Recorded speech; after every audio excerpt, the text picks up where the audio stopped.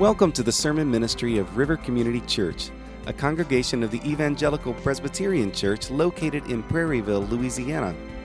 Our purpose is to help people live in and live out the good news of Jesus Christ. We welcome you to worship with us on Sundays at 10:30 a.m. and to learn more about us at rivercommunity.org.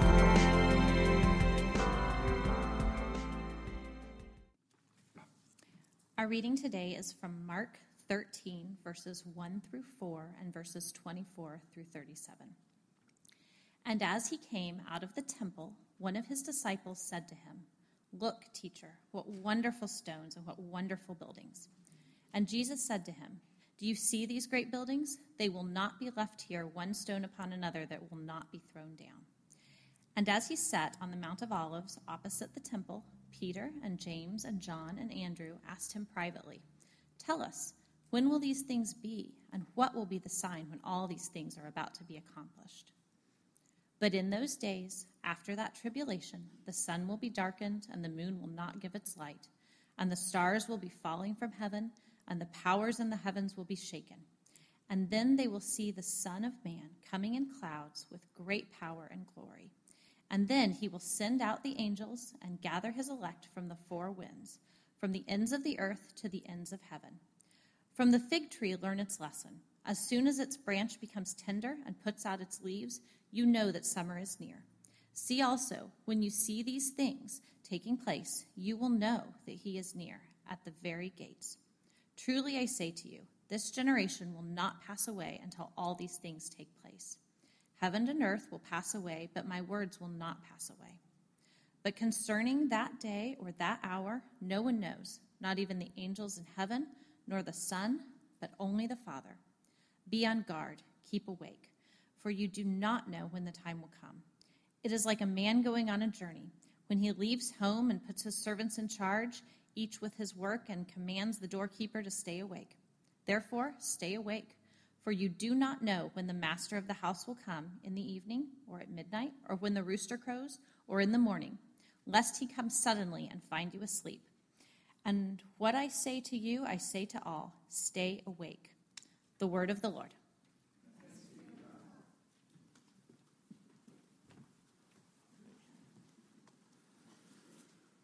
As you think about your life, a question that has kind of come to me this week in preparing this message is this question. What is your defining day? What is your defining day? I think every single one of us has a day that really kind of shapes us and controls us. It may be a good day. It may be a day from your past, maybe your day you graduated, or the wedding day, or the day that you had a child. Or it may be a bad day. It may be the day the person you love most died. It may be the day the relationship that you thought was the one fell apart. It may be the day the divorce happened. It may be the day you got the diagnosis. It may be the day that you were empty nested, or the day that you were fired from your job. Those days have a lot of control on us. They have a power to kind of shape us. But they might not be a day in the past. Maybe your defining day is the present.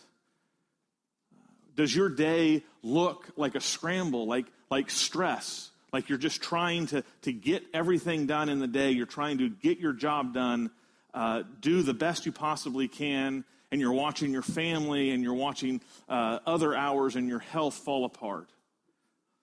Perhaps you wake up every day and it's just like endless days. Every day is the same. You are like a ship in the doldrums. You just feel lost. You have no motivation, no ambition. You just kind of sink. What's today? Perhaps you are living the spirit of the age. Carpe diem. Seize the day. Find whatever joy, whatever pleasure, whatever recreation you want. YOLO. You only live once. That is your defining day. Or perhaps the defining day for you is in the future. Perhaps the reality that you are getting closer and closer to your last breath is taking more and more control of your life. You are fearing death. You are fearing the number of days, the number of summers, the number of seasons to do what you want as your health deteriorates. You see, these days, they define us, they shape us, they control us, they have power over all the days of our life. And as I have thought about it, for the most part, bad days control us better or more completely than good days. The good days seem to fade, but the bad days seem to just stick and hold you. Our text today, I believe, is a rescue from being defined by these sorts of days. It is an opportunity to be set free from being defined by days like this. Because this text today calls us to live by a different day, to live for a glorious day, to set our sights upon the day of Christ's return. You see, that day can set us free from all the bad days and can transform the present because it commands our attention. It tells us that no matter what bad has beset me in my life, the end will be triumphant and the present will be taken and made nearly nothing by the immeasurable weight of glory that is ahead of us. It takes a life that is stuck or lost or full of stress, and it gives us great purpose, courage, and hope. Every day that we have is a day that the Lord has given to us to work until he returns. How does setting our sights on the glorious day of Christ's return shape and control us? How does it set us free? How does it transform our lives? Well, I talked about this a couple of weeks ago on Wednesday night with the men when we were going through 1 Peter. And if you haven't plugged into that study, I sure hope I'll see you this Wednesday because it's going very, very well.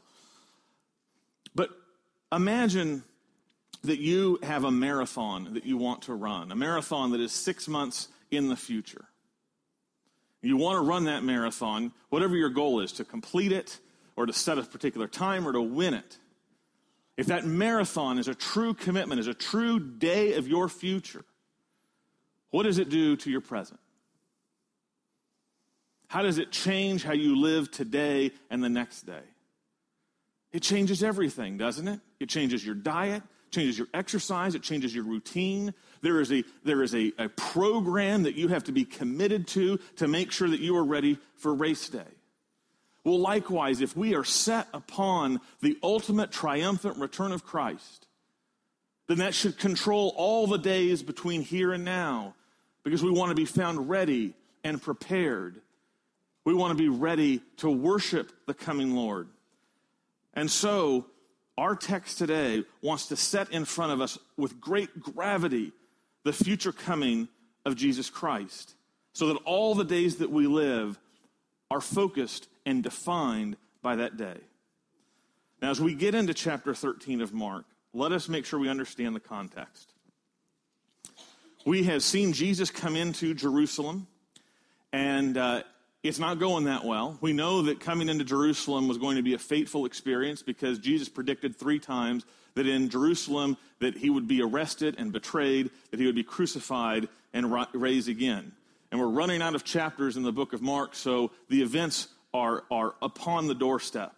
But when Jesus comes into Jerusalem in chapter 11, we have the triumphal entry, and then we see Jesus clearing the temple, showing an act of judgment because the temple had become so abused and corrupted by the leaders of Israel that he curses it like he curses the fig tree, declaring that it had become a den of robbers.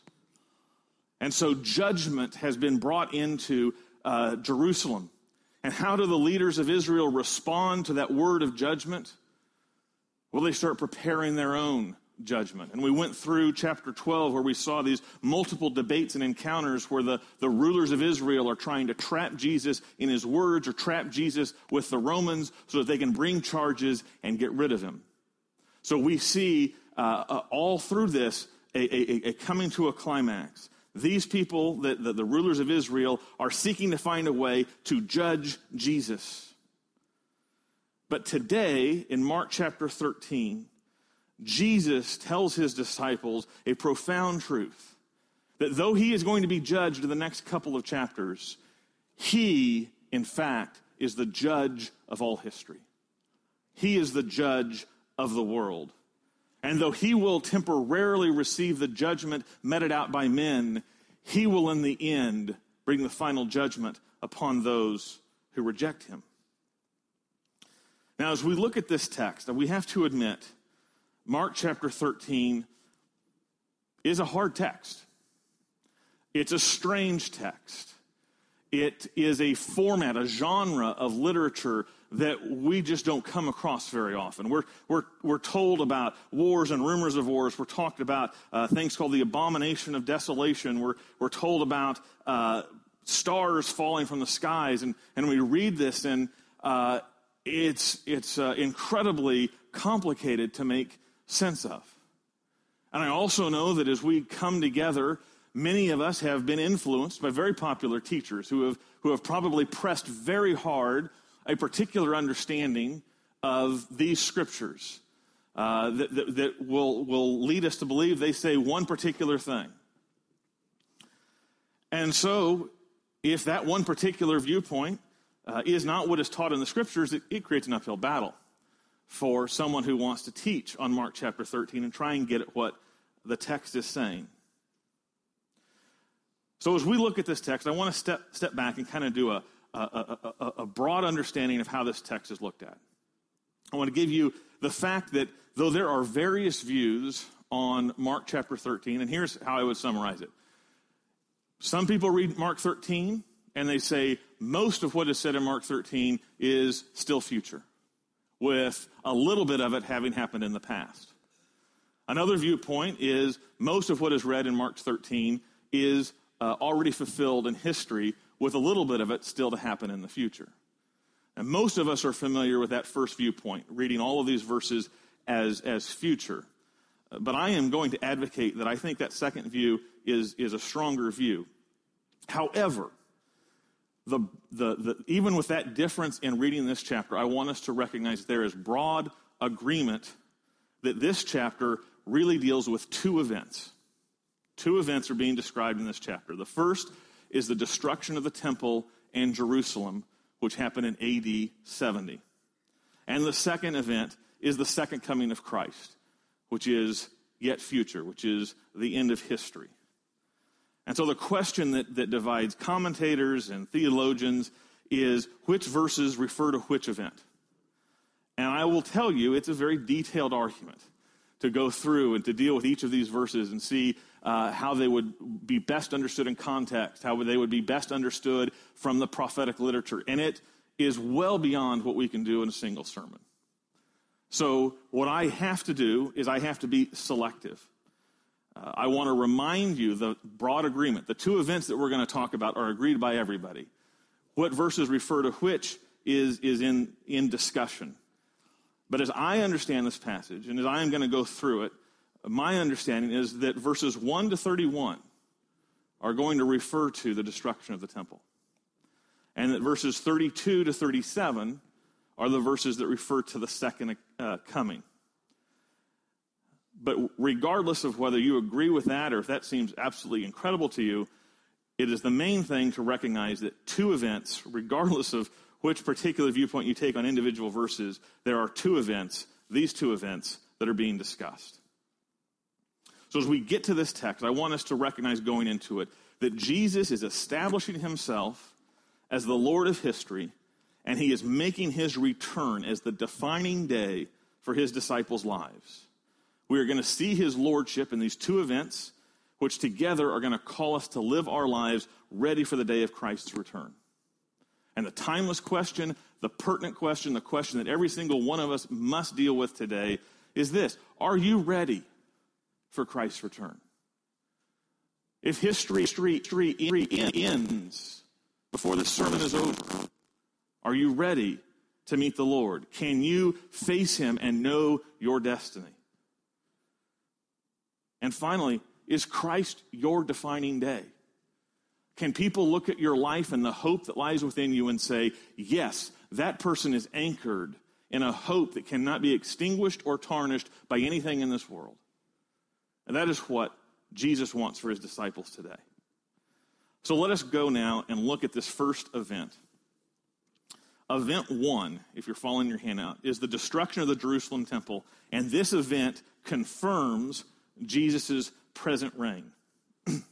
Now, my understanding of the first 31 verses being driven by the destruction of the temple is pretty easy to follow from a couple key verses. First, if you look at Mark chapter 13, verse 2, after they have left the temple, we see Jesus, after being told, wow, isn't this temple amazing? Isn't all of these buildings amazing? We see Jesus saying in verse 2 to his disciples, do you see these great buildings? There will not be left here one stone upon another that will not be thrown down. Clearly, the reference is the temple. We are talking about the destruction of the temple. And Jesus is saying these things, this building is about to be thrown down. This clearly shocks the disciples. Because what is more permanent than this majestic building of God's temple? And so in 13:4, they ask the question that sets up the entire chapter. Verse 13:4 says, tell us then, when will these things be? And what will be the sign when all these things are about to be acknowledged? Pay attention. That is asking for Jesus to give out more information to what he just said, that no stone will be left upon another. When they say these things, they are talking about those stones, the buildings being torn down. They are asking one question to Jesus. When is the temple going to be destroyed? And so Jesus immediately goes into what we call the Olivet Discourse, where he begins to answer that question.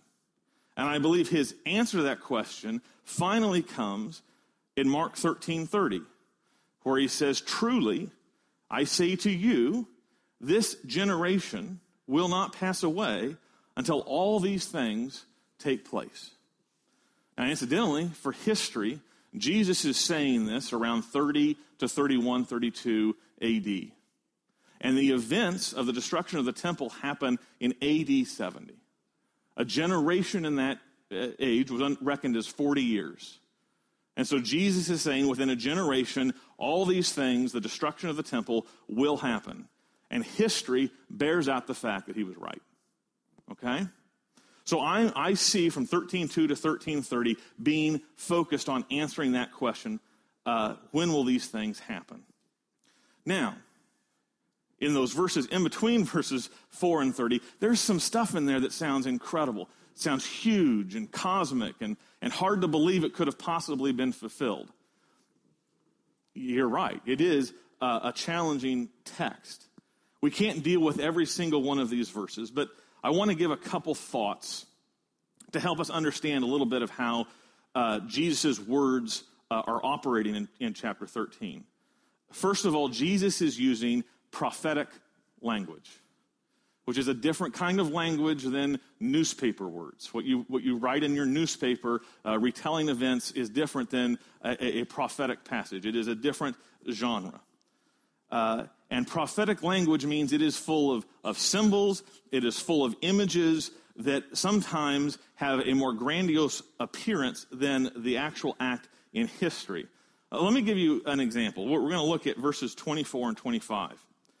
So Mark 24 says this, in those days, after that tribulation, the sun will be darkened, and the moon will not give its light, and the stars will be falling from heaven, and the powers in the heavens will be shaken. Okay. If that is meant to be absolutely taken literally, like it were written in a newspaper as an event that was just being described, we might say, well, how could that possibly have happened? But when we put ourselves in the framework of prophetic language, when we put ourselves in the framework of how the Bible speaks of major events in history, here's some things to think about. If you go back to the book of Genesis, chapter 37, you meet Joseph. Joseph was given some visions about what he was going to become, and they made his parents and his brothers very upset at him. let us listen in chapter 37, verse 9, to one of the visions that God gave Joseph. Joseph dreamed another dream and told it to his brothers and said, "Behold, I have dreamed another dream. Behold, the sun, the moon, and 11 stars were bowing down to me." But when he told it to their father and to his brothers, his father rebuked him and said to him, "What is this dream that you have dreamed? Shall I and your mother and your brothers indeed come to bow ourselves to the ground before you?" You see, Joseph's brothers and Jacob, his father, recognized that this image of the sun and the moon and the stars was referring to the family, was referring to the actions in their family. The reason that sun, moon, and stars were being used was to show that a major disturbance in how the family was going to be structured was going to change. Usually the father or the oldest brother, it becomes the leader. But because Joseph was going to become the leader of the family by the end of Genesis, these words of stars and moon and everything bowing down is showing that in cosmic language, the major upheaval that is happening in that particular family. So these words of moon and sun and stars are used to describe upheaval. But if you were to read Genesis 38 to 50 and look at those events that are fulfilled where this vision becomes true, you would see nothing that looks nearly as grandiose as anything to do with the moon and sun and stars. You would just see a family being restructured with the youngest son becoming the leader. Okay? So it's having to have the right perspective of understanding what is going on. Go now to Isaiah chapter 13, and you're going to read these words in verse 10. Isaiah says, "For the stars of the heavens and their constellation will not give their light. The sun will be dark at its rising, and the moon will not shed its light. Behold," and so that's verse 10. Do you see the near parallel with what we've read in Mark chapter 13? Nearly identical language. In fact, it's probably Jesus is referring back to Isaiah chapter 13, verse 10. Okay, "For the stars of the heavens and the constellations will not give their light." If you keep reading in Isaiah chapter 13, you get to verse 17, you'll see the interpretation of those words. Verse 17 then says, "Behold, I am stirring up the Medes, the Persians, against them, against Babylon. The glory of kingdoms, the splendor of pomp of the Chaldeans will be like Sodom and Gomorrah when God overthrew them." So what Isaiah is saying with all these cosmic disturbances is that Babylon, the great nation that ruled over the horizon, that had all of the glory, was going to be overthrown by the Persians. The language is being used to describe overthrow. Okay, very similar to how it was being used by Joseph. So when we see this language on Jesus' lips, and he is talking about the destruction of the temple, I think we need to have that context in mind, that this is talking about events that may not be in a literal sense, but in a figurative sense, describing the calamity of the temple being destroyed. And that's the next thing we need to recognize, is the context. The context of Mark chapter 13 is referring to Judea, referring to Jerusalem. To a Jew, imagine what the destruction of the temple by the Romans meant. Get into the mind space of what that event would have been to their identity and their sense of security and their awareness of how the world works. I'll give you a very near-term example. What thoughts and feelings were in your mind September 11th, 2001, when you saw the World Trade Center, these two bastions of freedom, being brought down to ashes? It was an earth-shattering event. I mean, the language that we use to try and describe that was cosmic. It was calamitous. It was like the world is coming to an end. What is stable, what is real, everything is falling apart. And so when we recognize that the temple was an even bigger image to Jerusalem's understanding and to the Jewish person's identity as a Jew than the World Trade Center was to us, then we understand why this language makes so much sense. Because it describes the emotional, the identity issues, the nationality issues that were at stake when the temple was destroyed. All right. So that's just my appeal that these words should be understood as fulfilled in the destruction of the Jerusalem temple in AD 70. Now here's what's important. The destruction of the temple announces Jesus is the one who reigns. Jesus is the one who reigns. Look at Mark 13:26. And they will see the Son of Man coming in clouds with great power and glory. Those words are telling us that Jesus reigns. Jesus is upon the throne. Now, I know that one of the more popular understandings when you read the words, the Son of Man coming in clouds with great power and glory, is to picture the second coming. Like I said, I believe that the passage, Mark 13, deals with the second coming after verse 32. But when we look specifically at how Jesus words this in verse 26, they will see the man coming in clouds with great power and glory. We need to ask the question, where is the Son of Man coming? Where is he coming? Our default is to think he's coming to earth. But Jesus is echoing, in fact, he is alluding so strongly to a previous Old Testament passage in Daniel that we must understand the coming of the Son of Man on the clouds with power and glory in light of what is told to us in Daniel. Here's what is told to us in Daniel chapter 7, 13 and 14. I saw in the night visions, and behold, with the clouds of heaven, there came one like a son of man, and he came to the Ancient of Days and was presented before him. And to him was given dominion and glory and a kingdom, that all peoples, nations, and languages should serve him. His dominion is an everlasting dominion, which shall not pass away, and his kingdom one that shall not be destroyed. Do you see how Jesus' words in Mark 13 are picking up on those words in Daniel chapter 7? He is coming on clouds. He is receiving power and glory. You see the close connection? So where is the Son of Man in Daniel chapter 7 coming? He's coming into the throne room of God. He is assuming his rightful reign at the throne. The direction is not to earth, but it's to the highest throne. It's what is being described, where he receives the power to rule. And so what I believe is going on here in chapter 13 at this point is that by the destruction of the temple, by the overthrow of the rulers of this age in the destruction of the temple, Jesus is showing no longer are the rulers of the temple the way to God. That has changed. I am now the one on the throne. I am now the one that sits above all powers. I am the true Messiah. If you go to Mark chapter 14, verses 61 and 62, I think you can see this borne out. Here at the trial of Jesus, Jesus remained silent and made no answer. Again, the high priest asked him, "Are you the Christ, the Son of the Blessed?" And Jesus said, "I am, and you will see the Son of Man seated at the right hand of power and coming with the clouds of heaven." He says that the people who are putting him to death will see the Son of Man seated at the right hand of power and coming with the clouds of heaven. Again, Daniel chapter 7 is in view there. So why can he say that they are going to see him reigning?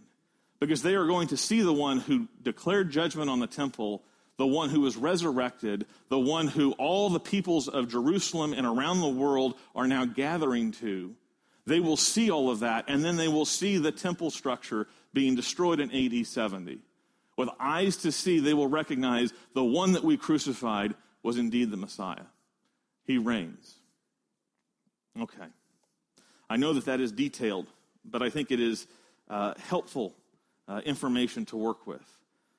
Let us now think about the power of this reality for our faith, the power of knowing that Jesus is presently reigning and that we know that by his confirmed prophecy over the temple 40 years early. I think there are three things to grasp. The power of this reality for our faith tells us, first of all, that Jesus' word is proven true. Verse 31 tells us, "Heaven and earth will pass away, but my words will not pass away." As Jesus' prophecy is perfectly fulfilled within 40 years of his utterance of this, we know that Jesus' words are the words of God. They will not pass away. The temple itself will crumble, but Jesus' words will not pass away. So we have that authority. We know that Jesus' word is proven true. Second, we know by his fulfillment of prophecy that Jesus is the Lord of history now. Not in the future. It's not just someday he is the Lord of history. He sits on the throne now. His words of judgment are fulfilled in history. And so we know that Jesus is the Lord of history now. And third, and this is most important as we recognize the destruction of the temple being fulfilled in Jesus' prediction. Jesus is now the temple. Jesus is now the meeting place for God's people to know God. Listen to these words in Acts chapter 4, 11 and 12. This Jesus is the stone that was rejected by you, the builders, which has become the cornerstone. There is a temple that has been thrown down, but there is a cornerstone in Christ where a new people is being built up. Verse 12, and there is salvation in no one else, for there is no other name under heaven given among men by which we must be saved. God did not leave any question about how do you approach God. Do you approach him through the temple or do you approach him through Jesus Christ? How do we know that? He had the temple destroyed so that we know that the only way to come to God, to find peace with God, is through Jesus Christ and Jesus Christ alone. I think this is powerful stuff from the history of the world that confirms our gospel as the one true gospel. Amen? All right, so that's event one. Event two. The second coming establishes Jesus' eternal reign. Now, I believe the second coming is dealt with most specifically, and I think probably exclusively in this chapter, at verses 32 to verses 37. And what can we say about the second coming of Jesus from Mark 13? First of all, the second coming is certain, but unknown. Look at verse 32. But concerning that day, speaking of the second coming, or that hour, no one knows, not even the angels in heaven, nor the Son, but only the Father. You see, the second coming is certain. It is a day. It is that day. It is a specific day, and yet it is an unknown day. We don't know when it's going to be. In the great mystery of the incarnation, we're told that even the Son, at least in his incarnation, was not able to know the day of his return. There's a whole nother, at least Sunday school class on what that means. But for the sake of the point here, it is unknown, but it is certain. You see, the day of the Lord is much different than the day of the destruction of Jerusalem. Whereas the destruction of Jerusalem had many signs, had many predictions, had many events leading up to it, Jesus tells us that the return, the earthly return of himself has no signs. There is nothing that we can say, well, until this happens, we're safe. And there's no after. There are no signs to tell us when it's going to happen, meaning it can happen at any moment. But also, when Jesus returns, there is nothing after the return of Christ. That's the end. It's like musical chairs. We're playing a song, we're walking around, we're trotting. The song's gone on a long time. The DJ maybe seems like he's forgotten the game's going on. However, when the music stops, the game is over. You either have a seat or you don't. That's the message about the second coming for us here. Listen to these words from Peter in 2 Peter chapter 3, verse 10. The day of the Lord will come like a thief, and then the heavens will pass away with a roar, and the heavenly bodies will be burned up and dissolved, and the earth and the works that are done on it will be exposed. That will happen like a thief. It will sneak up on us. We won't know it before it happens, but when it happens, it will be calamitous. It will be definitive. It will be the end. And so I must say this right now. I hope you are all listening. That day, which will come like a thief, will either be the best day for you or the absolute worst day. We're told by Jesus in the Gospel of John that when that day comes, this will happen. Do not marvel at this, for an hour is coming when all who are in their tombs will hear his voice and come out. Those who have done good to the resurrection of life, and those who have done evil to the resurrection of judgment. When Jesus comes back, you will either receive life or you will receive judgment, and they will both be eternal. So what this means for us is we live in the latter days. We know because of event 1 that the temple fell apart, that Jesus' words are true. We know by the resurrection that he is risen from the dead. We have evidence upon evidence to know that Jesus will come again. We live in the latter days. We live in what is called the already not yet. We already know the end is certain because we have seen so many fulfillments by Jesus. And yet it has not come yet. But we know it is going to come because it is established on certain promises and certain prophecies. So the question for us as we conclude is, how do we live in such a way to be ready for Jesus' return? How can we live in such a way that we are not afraid when the thief sneaks up and turns on the lights and says it's over? How can we be ready for his return when the music stops and we have to make sure we have a chair? Jesus gives us 4 commands to make us ready for his return, which we will go through briefly. The first command that he gives us to be ready for his return is this: we must be sober-minded. Verse 5 tells us, see that no one leads you astray. If you look at verses 5 through 8, Jesus is going to list a whole bunch of things that could confuse us. False messiahs, rumors of wars, earthquakes, different signs that his disciples in that day could possibly be distracted by, could possibly be led astray by people saying, that earthquake reveals that I am the Messiah, or something like that. And Jesus wants them to know that they should not be led astray. So also that applies to us today as we wait for the coming of the Lord. Now, we are not being racked with rumors of false Christs and all of that sort of stuff. The being led astray is coming perhaps in a different direction. We are being bombarded with distractions. Everything is coming at us to forget about tomorrow, to forget about the coming of the Lord, but to seize the day. We live in a society of 24-hour news that gets us caught up in the wars and rumors of wars that keep us from focusing on the coming of our Lord Jesus Christ. Our Facebook accounts suck away all of the free time that should be given to prayer and reading of the Scriptures. Our phones are constantly right there to distract us.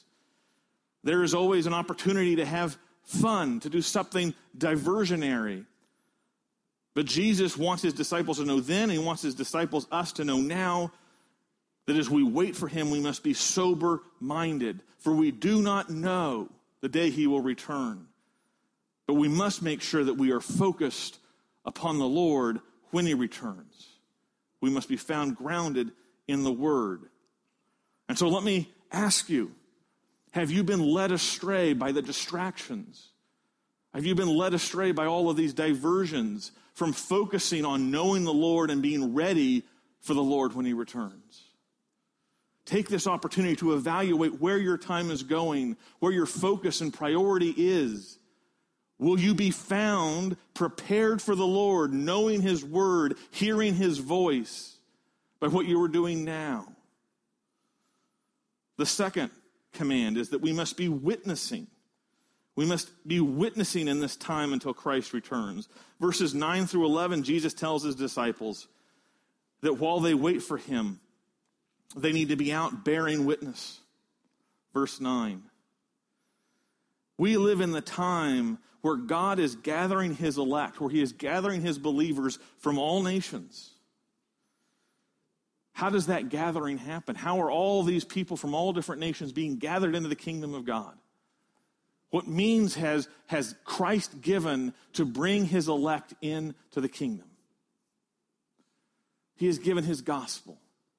And he has entrusted his gospel to his church, to his people, to be out sharing the good news, to say, do you know the Lord Jesus Christ? Are you ready for the Lord when he returns? We are called to be witnesses. to be committed to the Great Commission. Jesus' last words were, "Go and make disciples of all nations, baptizing them in the name of the Father, the Son, and the Holy Spirit." When the Lord returns, will we be found faithfully sharing his gospel? If we are living for that day, that is our defining day, then what more could we be invested in than making sure the people around us know the one and only way of salvation? Amen? The third command that we must live out to be ready for his return is this. And this is a hard one. We must be prepared for persecution. If we are going to be ready for Christ's return, we must be prepared for persecution. Jesus told his disciples then, in verse 13, "You will be hated by all for my name's sake." You will be hated by all for my name's sake. Hated. Ostracized. Unpopular. Punched. Put in jail. Read the book of Acts. That is what faithful disciples will receive for Jesus' sake. The same must be true for us. Certainly, we live in a privileged time. We live in rare times, strange times. The United States of America, with its religious freedom, has experienced a parenthesis on the rampant Christian persecution that has been known for all the millennia since Christ and is known in every country outside of this one. But I'm afraid, have been lulled into a sense of complacency that we have a right not to be persecuted, that we have a right not to be hated, that we have a right not to face the severe dislike of the people around us. But Jesus says it's normal. The normal is that we will be persecuted. They will hate us for our name's sake. And the question is, can you hold to the gospel if it means people will hate you for it? Because if you're not prepared for that, you'll throw the gospel away. And you will not be ready when Christ returns. The fourth command to make us ready for his return is to be expectant. To be expectant. And here we look at these last few words in the chapter, verse 36 and 37. Jesus says, "Lest he come suddenly and find you asleep. And what I say to you, I say to all, stay awake." What is falling asleep? What would it mean to be found asleep? What do you think the image of wakefulness and sleepiness is about? It means that Jesus, when he returns, better not find us asleep to the things of the kingdom of God, asleep to what matters to him, asleep to loving God with all our heart, mind, soul, and strength, and our neighbor as ourselves, asleep to go therefore and make disciples of all nations, asleep to committing to stir one another up until the day that he comes by faithful gathering in the church. We can go on. Asleep to what matters eternally. Love and justice. Asleep to the glory of God.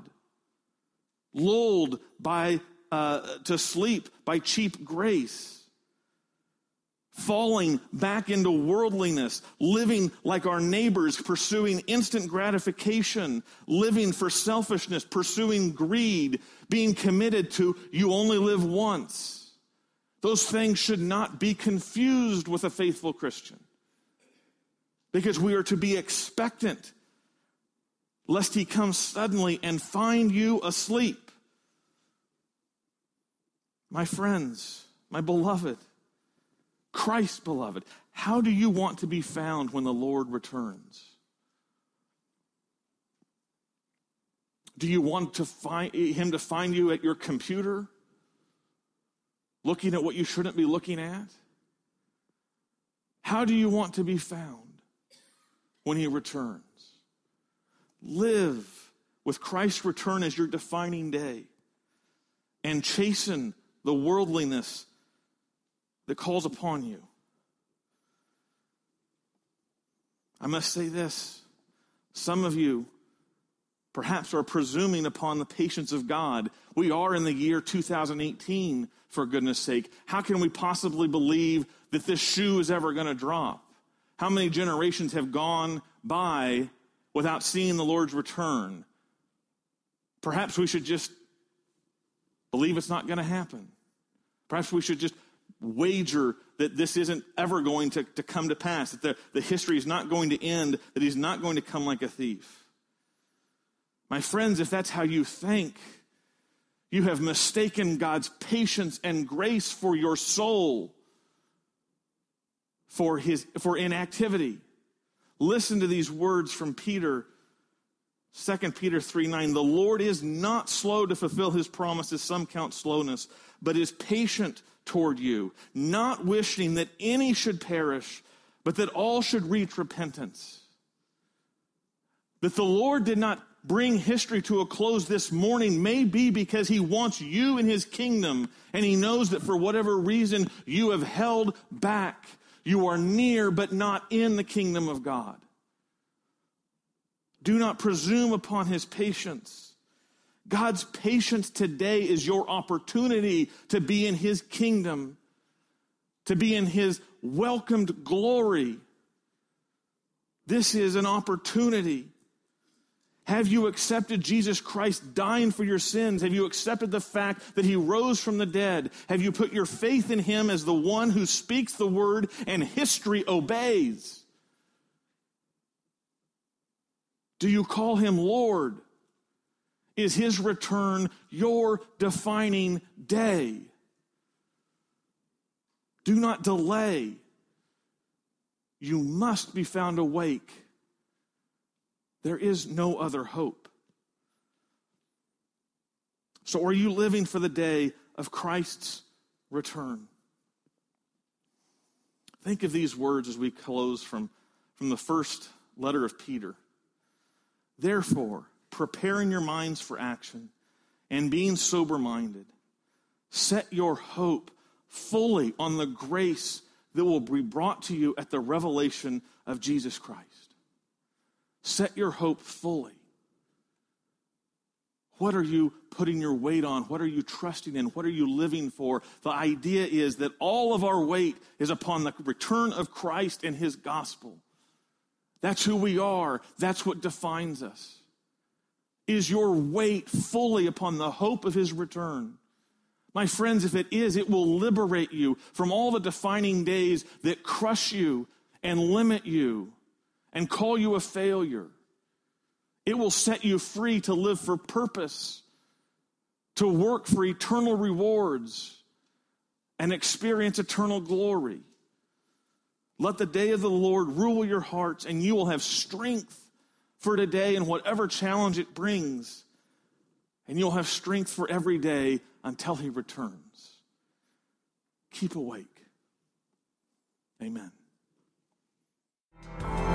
Thank you for listening. We hope you've been blessed by this sermon from River Community Church.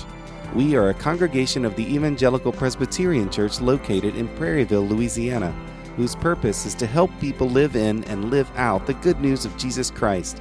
We welcome you to worship with us on Sundays at 10:30 a.m. and to learn more about us at rivercommunity.org.